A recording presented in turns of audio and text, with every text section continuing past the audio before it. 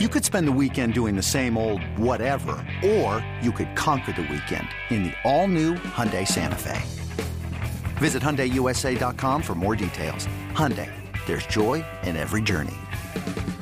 This is Inside Purple and Gold. We knew this was coming, but it's just going to be weird because we talked about it last week when Adam Thielen was let go.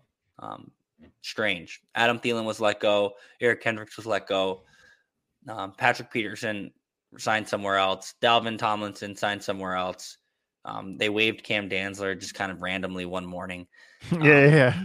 It's just like, so those, like all of those names I just listed, Thielen, Kendricks, Peterson, Tomlinson, Dantzler, starters last year, like people that, like have name recognition in the cities, probably jerseys bought within the city. Like these guys are no longer on the team. It's going to look strange next year. Quickly returning players. They re-upped with Bradbury. I think they re-upped with Nick Mullins, and then they kept the specialists together. Ryan Wright, punter, is under contract. Andrew DePaula, long snapper, will be back, and Greg Joseph will also be back. I want to pause on Joseph real quick because I wasn't certain was going to happen. I understand there's like kind of bigger things going on here, but DePaula made sense. I know I think he's 35, but like he was an all-star, right? Made the Pro Bowl, and like, also, I mean, I know people kind of downplay this, but he does like have, for like a long snapper, it feels like an outsized influence in the room, certainly like within the special teams. And if you're Matt Daniels, so this is the special teams coordinator, he is very much of like these guys. He's like, he'll start the season, obviously coaching and commanding the room, and he is really charismatic and a good coordinator, but like he will eventually just turn it over to some of his guys and be like, hey, you lead the meeting here. It sounds like he leaned on DePaula because probably wisely, he's like, people get sick of his voice after a while, right? You could be the coolest guy in the world. Like people are like, it becomes monotonous and stuff. And he kind of talked about that in the middle of the season. I think DePaula has an influence there, and I think he's really important, both in terms of like, you don't want the long snapper to mess up his job. It's always, you only notice them when they do. And like, in terms of, I think he's a guy he leans on. The Greg Joseph one, I know they liked Wright. Looking back, it's like insane that there was actually like a punter competition. I suppose Wright was young, but like Wright was largely good. I'm trying to remember, he like shanked a punt against Indianapolis or something like that, and he maybe had a couple other that went great, but like he can boom it, right? I mean, he's a really gifted punter. And like he is ginormous for a punter too. I think that dude will be around for a while. Greg Joseph, obviously you think of like the Giants game in the regular season, that kick and at times was clutch. He just seems almost like the prototypical Vikings kicker in that like he's capable of doing a lot. He's also like missed some extra points. They were moving him around like between the center of the field and the hash. I think we'd see him, because sometimes they do interviews in the practice area. We'd see him working after practice, and good on him to do this, but like trying to refine his motion and stuff like that. Right. And so like, I thought maybe they'd go into this season with a competition, right? I don't think they could use a draft pick on kicker. We talked about how they have to fill out a defense. They don't have many picks, but I thought maybe you bring in, I mean, they do just always bring in guys off the street, or like someone kind of gets cut late or whatever. And I got to imagine this is actually Matt Daniels' influence in the room. My guess is the coordinator, unless they really dislike the kicker, is always going to say, keep my unit together, right? These guys have to like have everything down pat in terms of like the snap, the hold, all this stuff. And he might, I mean, the thing is, the coordinator will always support their kicker until they cut him. But like, he did seem genuine in that, like, even when I remember like Joseph had a kick where like someone blocked it with their helmet. It wasn't like a long kick, but he doesn't have to like kick it at that trajectory to make the kick. And he just like hit the meat of the ball. And you're like, how the hell do you hit someone in the head? You know what I mean? The kick. And he's like, no, he just hit the meat of the ball. He just needs to hit lower. He'll be fine. And I think he made a big field goal in the next game.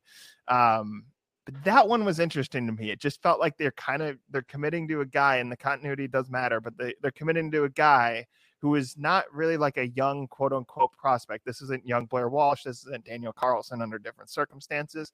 This is a guy who like veteran and kind of is who he is at this point. And I kind of, I thought about like writing on this, that it's like they kind of committed to the Vikings roller coaster. Like, hey, the Vikings kicker position, always going to be a mystery. Yeah. And they did it kind of under the radar, right? It was like a late night news dump. I think the it was like we cut Dancer and signed Joseph. It came through at like 8:30 at night, and it was like we're gonna re-up with Greg Joseph. But, no one knows. His agent his agent broke the news, right? Yeah, it was on Twitter. Yeah. Presser normally does that. Yeah, but congrats on He tweeted congrats to my client Greg Joseph on his new deal, and then the Vikings tweeted it out like an hour later. So I agree with you there. Like it's weird to not have at least a competition. We don't know what the money looks like or the guarantees look like, so maybe there aren't a lot of guarantees hung up in there, and maybe there is going to be a competition at whether it be OTAs, training camp. Yeah. To Greg Joseph's credit, he destroyed any kicking competition he had in the summer last year. Yeah. But then left something to be desired in the regular season. So I think you're right. They probably did commit to the roller coaster. I would not be surprised if Greg Joseph misses an extra point at some point next year, and people are wondering why they just ran it back with the same operation. But it's what they're doing. It seems they retained Bradbury, Mullins as the backup, DePaula, and Joseph. I said the names they're losing. And here, so they've signed 3 names or agreed to terms with 3 guys. I don't know if they've officially signed. I actually don't know I only think Josh Oliver has, but Josh Oliver, tight end, that one created quite the stir on Twitter. So Josh Oliver was the first guy they signed.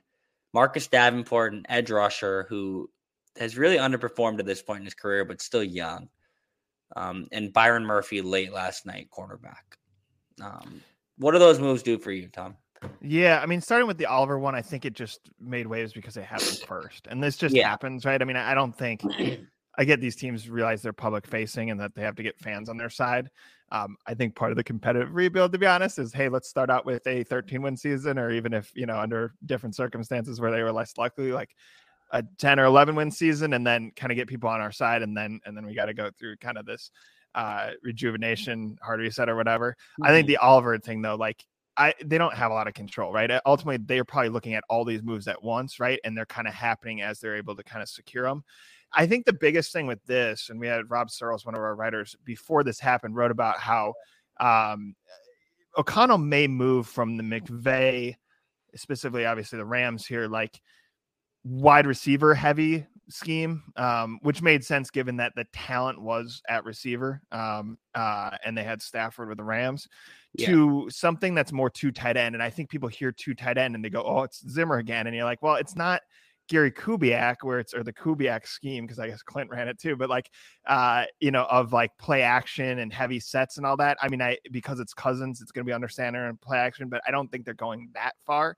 This is actually more Andy Reid, and it makes sense given, again, like Kelsey is a standard on his own, but like Hockenson should be in that realm, right? I mean, if you pay that much money, you trade that much draft capital for a guy like that, especially taking a risk within the division.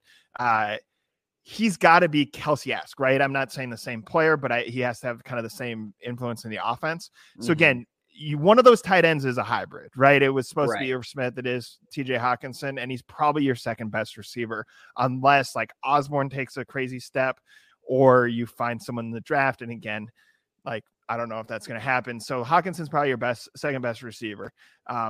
The offense is still oriented around Jefferson. I guess he's Tyreek Hill, right? And then like Oliver just seems like a better Munt. You know what I mean? Like he can catch, he can block. Yeah.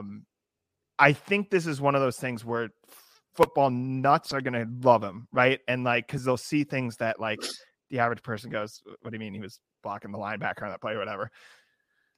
And I think it's going to be harder to sell people on it because it's just not as exciting as like seeing 3 or 4 receivers out there and slinging the ball over the field. But I think it makes sense when you have Cousins under center. I think, assuming you have Cook again, I think it makes some sense. And I think my guess is that's actually, one of our guys wrote, this is actually a market inefficiency. This is Kwesi being the Wall Street guy, picking up this tight end. And so again, assuming he stays healthy and does what he's supposed to do, it's a shift to Reid. It's just not a shift to Kubiak. And I think that's the most important thing to take here, is that it is influencing the offense. It just might not be the way people think it is. Yeah. I think it's a good point you make about Oliver, like that he was the first. So he was just always going to be like, that's what you're doing. Like, that's the move that you're deciding to, but like these negotiations, they kind of happen simultaneously, and it's just like this one came out. You're right that football nuts are going to love this guy. I think he was the second best rated pass blocking tight end for PFF. So he's someone who will probably not look sexy in the stat sheet, but it might help impact winning.